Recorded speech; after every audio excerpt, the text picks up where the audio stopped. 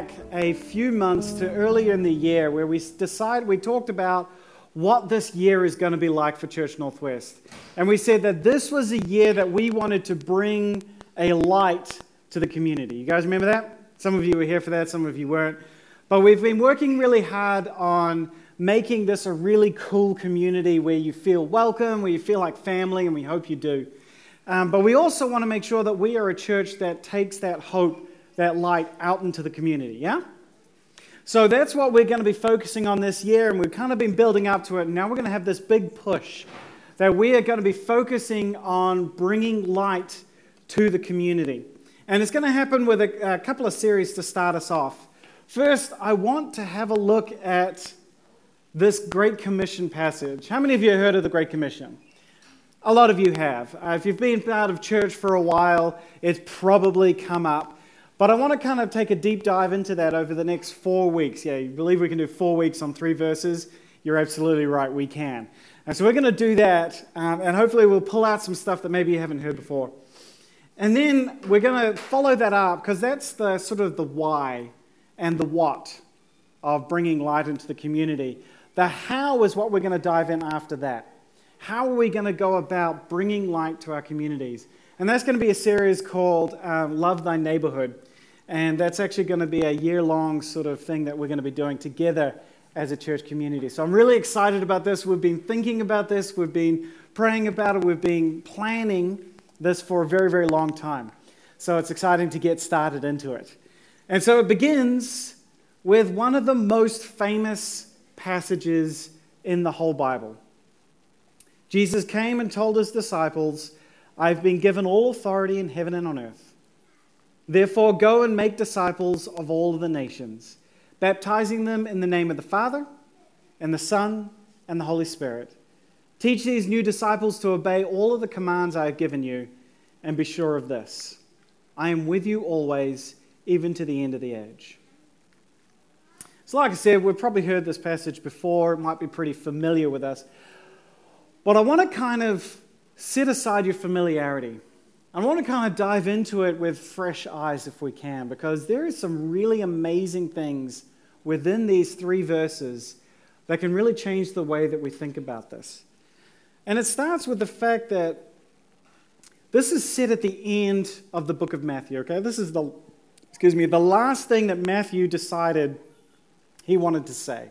The last thing that he wanted to put in his gospel. And he says, we're going to wrap up the story with this Great Commission. But it's hardly wrapping it up, is it? I mean, this is kind of, you'd think it's on the downturn of the story of Jesus. You know, he's born and he rises to his fame and glory and he does all of these amazing miracles. And then we have this climactic scene around, you know, the death and the burial and then this resurrection. It's like, oh, this is this big moment in the movie. And then you have what's called descending action, right? Where everything gets tied up, all of the loose ends get tied neatly in a bow, and then credits roll. Except Jesus takes the opportunity in his descending actions to actually kickstart the next story. He's like, we're going to ramp this right back up again. We're going to get started. In fact, what I just did was just the precursor to the plan that I've got. And he says, we want to go beyond the story of the resurrection. We want to go beyond the walls of Jerusalem. We want to go beyond the Jewish people and out into the world. In fact, in the book of Acts, which is the sort of the next part of the story in history, Luke, the guy who wrote it, he says, my first book, which was his gospel, this is the story of what Jesus began to teach and do.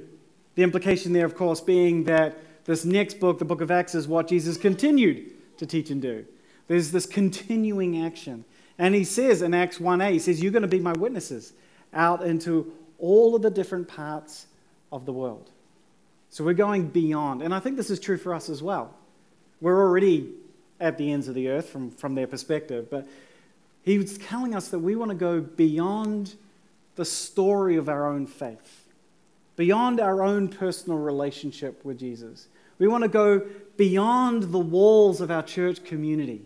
We want to go beyond the limits of our comfort zones. Ultimately, the Great Commission is a call to go beyond ourselves to the world around us.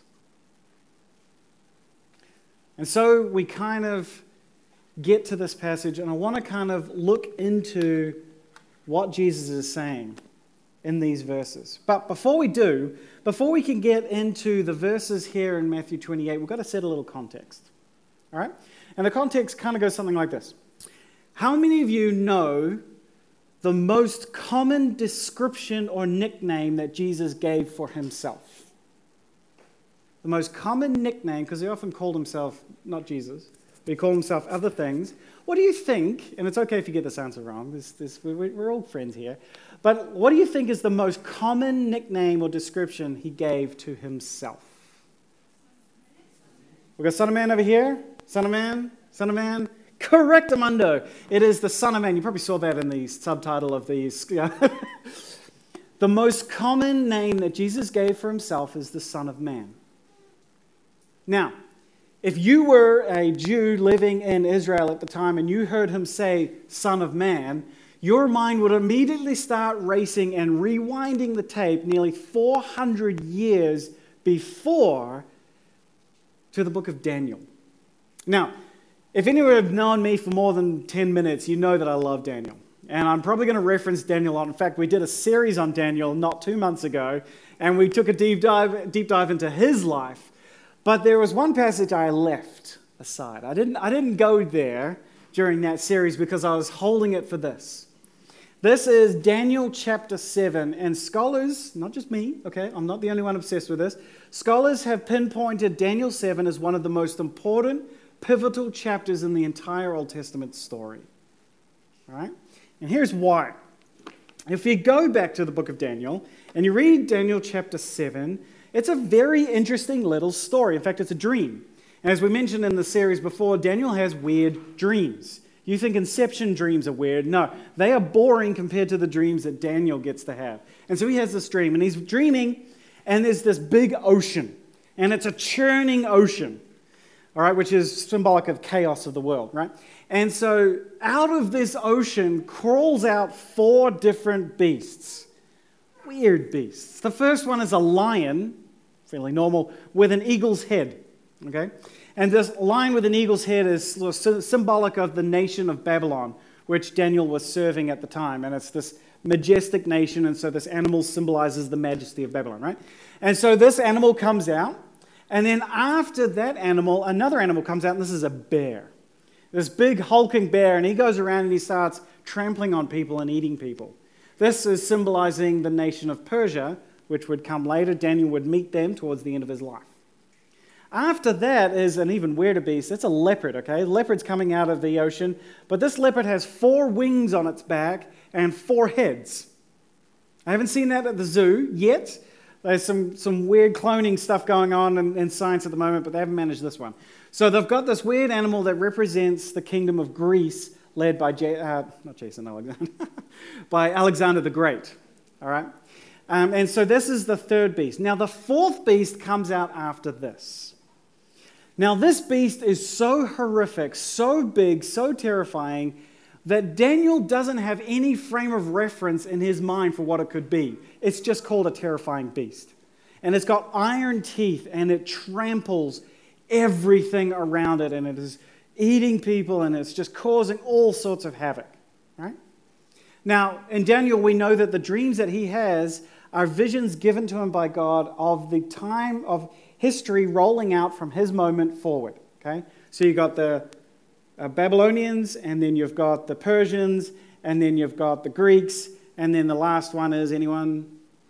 Rome, the Romans, okay? And the Romans are an empire unlike anything anyone's seen before. And they just paved a path of destruction everywhere that they went, all right? So this is obviously this is symbolic of the nations that were coming and the fact that these nations were going to do a lot of damage and a lot of harm to God's people. That's what it meant by trampling around and eating people. These are God's people, right? Now, it is at this point in the dream that something cool happens. God shows up. All right, and there's this big judgment scene where God sits on his throne and there's this great description of this mighty and powerful God. And then something very interesting happens. We read in verse 13, In my vision at night I looked, and there before me was one like a Son of Man, coming with the clouds of heaven. He approached the Ancient of Days, that's God, and was led into his presence. He was given authority, glory, and sovereign power. All nations and peoples of every language worshipped him. His dominion is an everlasting dominion that will not pass away, and his kingdom is one that will never be destroyed. This dream is a game changer for everyone who heard it. From the moment that they heard it when they were captives in exile in Babylon, all the way up to Jesus' day when they were subject to Rome. 400 years, during which time the Jews had about 100 years' worth of independence. So 300 years, the Jewish people have been subject to one nation or another, in fact, in that exact order that Daniel played out. The Babylonians, then the Persians, then the Greeks, then the Romans. For 300 years, they've been oppressed, they've been beaten, they've been arrested, they've been disrespected, and they've even been killed. Think about what that would have been like to have 3 centuries of servitude under your belt. What it would have felt like to be that person. What does that do for who you are, for your identity as a person? What does that do for your identity as a nation? This nation that was supposed to be the nation of the Most High God is nothing but slaves to the people around them. All right? This is how they felt. But the dream gave them hope. The dream meant that this was going to end, that at some point, probably during the Roman Empire, God was going to show up and he was going to subdue and conquer those beasts, those nations. He was going to set up a kingdom that would never be destroyed. This was it. This was what they were waiting for.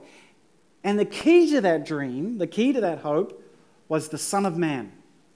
This one person who was going to be given power and authority by God himself, and he was going to lead them to victory. And then here comes Jesus.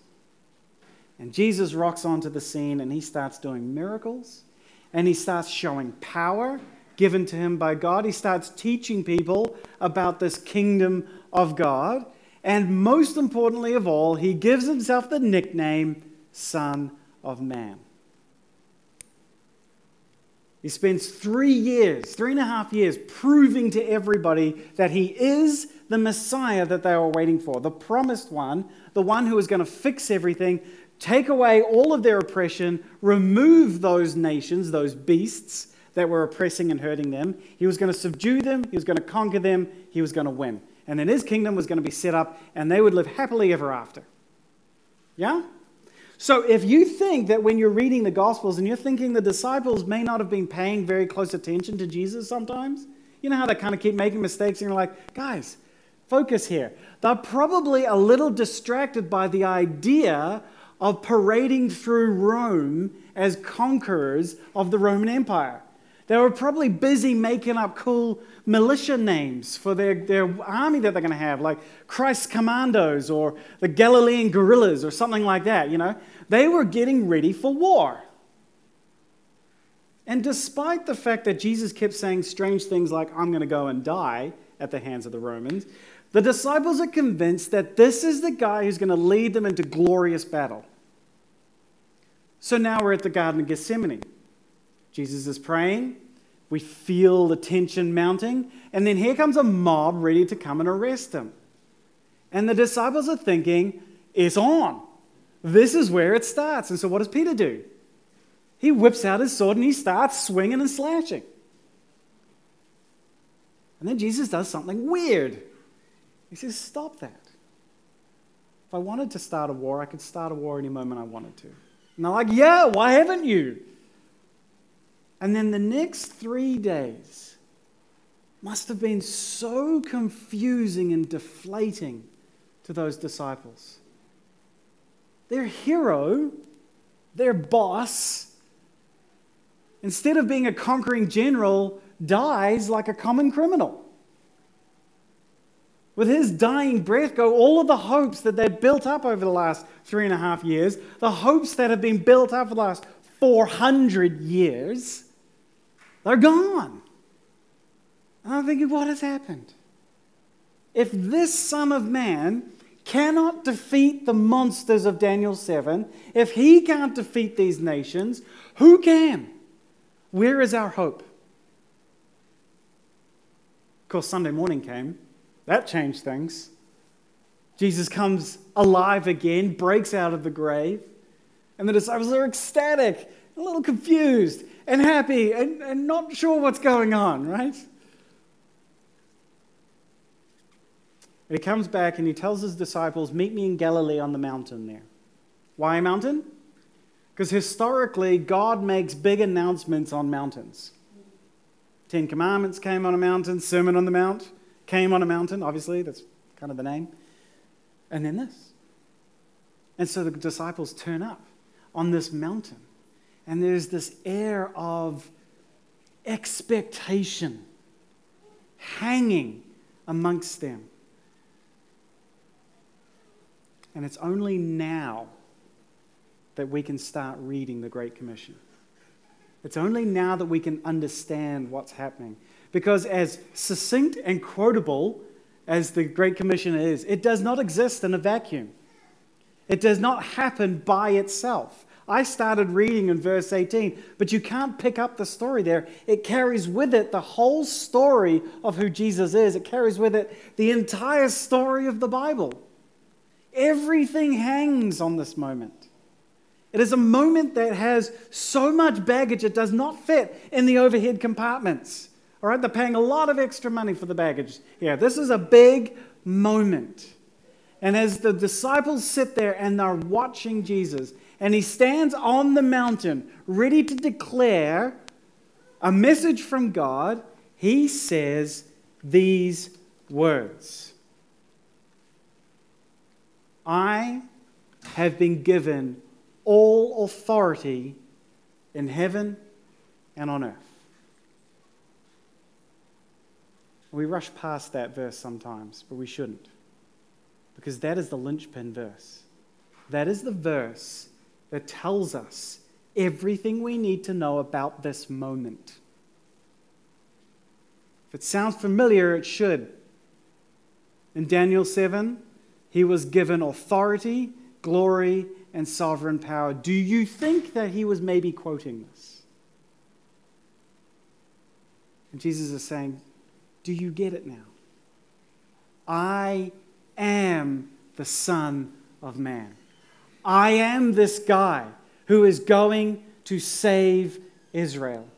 I am going to conquer these nations. I am going to subdue these beasts. This is his boss moment. This is his Mufasa's roar. This is his whipping out the sword. This is his moment, his battle cry where he says, this is it. This is the moment you've been waiting for. This is the time when the kingdom comes into this world and will never be defeated and will never be destroyed. It will never fall into enemy hands again. You will never be enslaved ever again. This is the moment. This is Jesus' declaration of war. Now, we don't like that language. And fair enough, because Christians have used that language and done some stuff in history where they completely missed the point and they've kind of gone overboard. So I get that. And the disciples didn't understand at first what this war would mean. This invasion. This conquering the world. They were ready to do it with swords. They missed the point. But you know what? I think sometimes we miss the point a little bit too. Because I think sometimes we sort of tame down this a little bit to be like, this is the time where we go out and we be nice to our neighbors and we share Jesus with them and maybe some of them will come into the family and that's good. And that's true. You won't hear me deny that. But there is a moment here that we need to not miss. In fact, you can see it in the language. Nope, that's not the verse here. I'm going to go back. I want you to see it in the language here. Right after it, he says, therefore go and make disciples of all the nations, right? And we read that to mean that we go out and we meet individual people and we bring them into God's family. And that is absolutely true, and that is the methodology. But you can also read that sentence as saying, Jesus saying, go and make disciples of all the nations. Meaning, go and make every nation of the world a disciple, a follower of Jesus. Do you see that language? Do you see the Daniel 7 language there? Go and subdue and conquer all of the nations to bring them underneath the sovereign control and power of Jesus. This is an invasion plan. This is what Jesus was wanting to do. He is bringing all of the nations under his control. He is fulfilling Daniel 7. Now, the difference is the way that he's going about this and why. This is where the disciples got it wrong. This is where many times throughout history, armies have gone out in the name of Jesus and they've got it wrong. Because Jesus wants to bring every nation in the earth under his control, not for the purpose of condemnation and punishment, but for the purpose of giving them life. He knows that the world cannot control itself. He knows that the rulers of this world are going to take them away in different directions. Satan is going to push them in different directions. They're going to get themselves in trouble. They have. And they're going to find themselves in judgment against God. So his invasion plan is to bring all of those nations under his control so that he can give them mercy and life.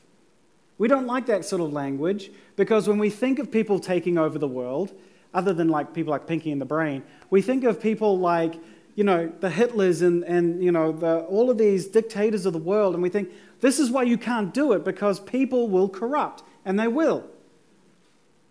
God is not people.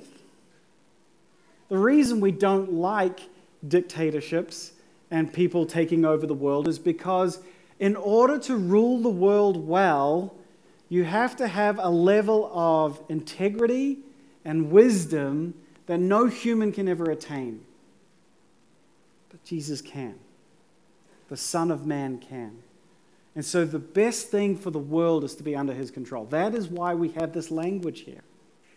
Now, what's the point? Why do we care about this?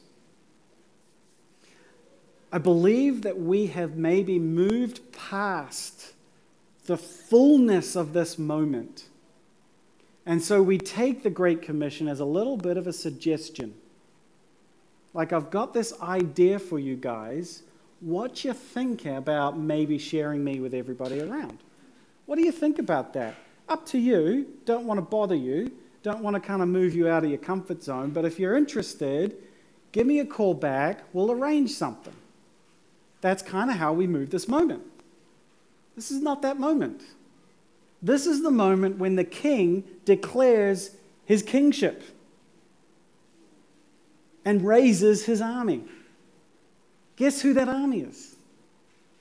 It's us. And he is sending us out as an invasion force into the world to subdue and conquer the beasts. But not the way we think. We do so much literal subduing and conquering in the way that we are Christians throughout history. It's not going to happen that way, nor for the purpose of simple control, as for the purpose of bringing life. And he says to go out and do it with love. But I don't want to miss the authority of this moment, the authority of the Son of Man. We look at Jesus like he's this kind of hippie, right?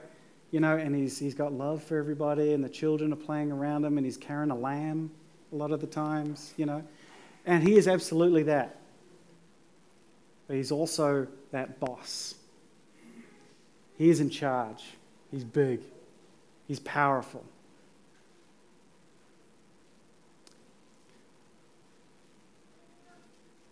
I want to read a verse from Philippians. It's this interesting little moment when they talk about Jesus. And Paul is kind of describing how Jesus humbled himself, right? Remember that? like humbled himself to become a human, and even a human cursed to be killed on a tree. Remember that? Then what happened? Therefore God exalted him where? The highest place, and gave him the name that is above every name. Name being a position of power, more title than like identification. And at the name of Jesus, what? Every knee should bow. This harkens right back to Daniel 7 as well. Every knee should bow in heaven and on earth and under the earth.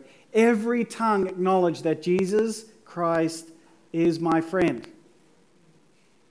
That Jesus Christ is Lord, King, in charge, to the glory of God the Father. This is the plan. This is the Great Commission. This is the moment where Jesus declares himself as King, and he says, now that you understand who I truly am, now that you understand what I bring with me, now that you understand who you are in relation to me, I've got a job for you. I got something for you to do. And that's going to be next week. We're going to get into that then. So come back. Come back and be with us for the whole series. I encourage you to do that as we kind of look a little bit more at what this is happening here in the Great Commission. All right, I'm going to pray. Lord, we kind of belittle you sometimes in the way that we understand you, and you are our friend, and you are closer than a brother, and you have given so much to us. You have saved us. You have comforted us. You have treated us tenderly and with mercy, and we have mistaken that tenderness and that mercy for weakness. Lord, we are sorry for that because you are the boss. You are powerful. You are the Son of Man, bestowed with the power of God. God himself. You have all power and authority over heaven and earth. So, Lord, when you speak, we listen. And when you say go, we go. Beyond what we thought we could do, beyond what we thought we were going to do, beyond the confines of our lives, beyond the confines of our church community and our personal safety nets. We go beyond where you lead us. And we thank you, Lord, that you go with us. And we look forward to hearing more about what exactly that means. It's in your name we pray. Amen.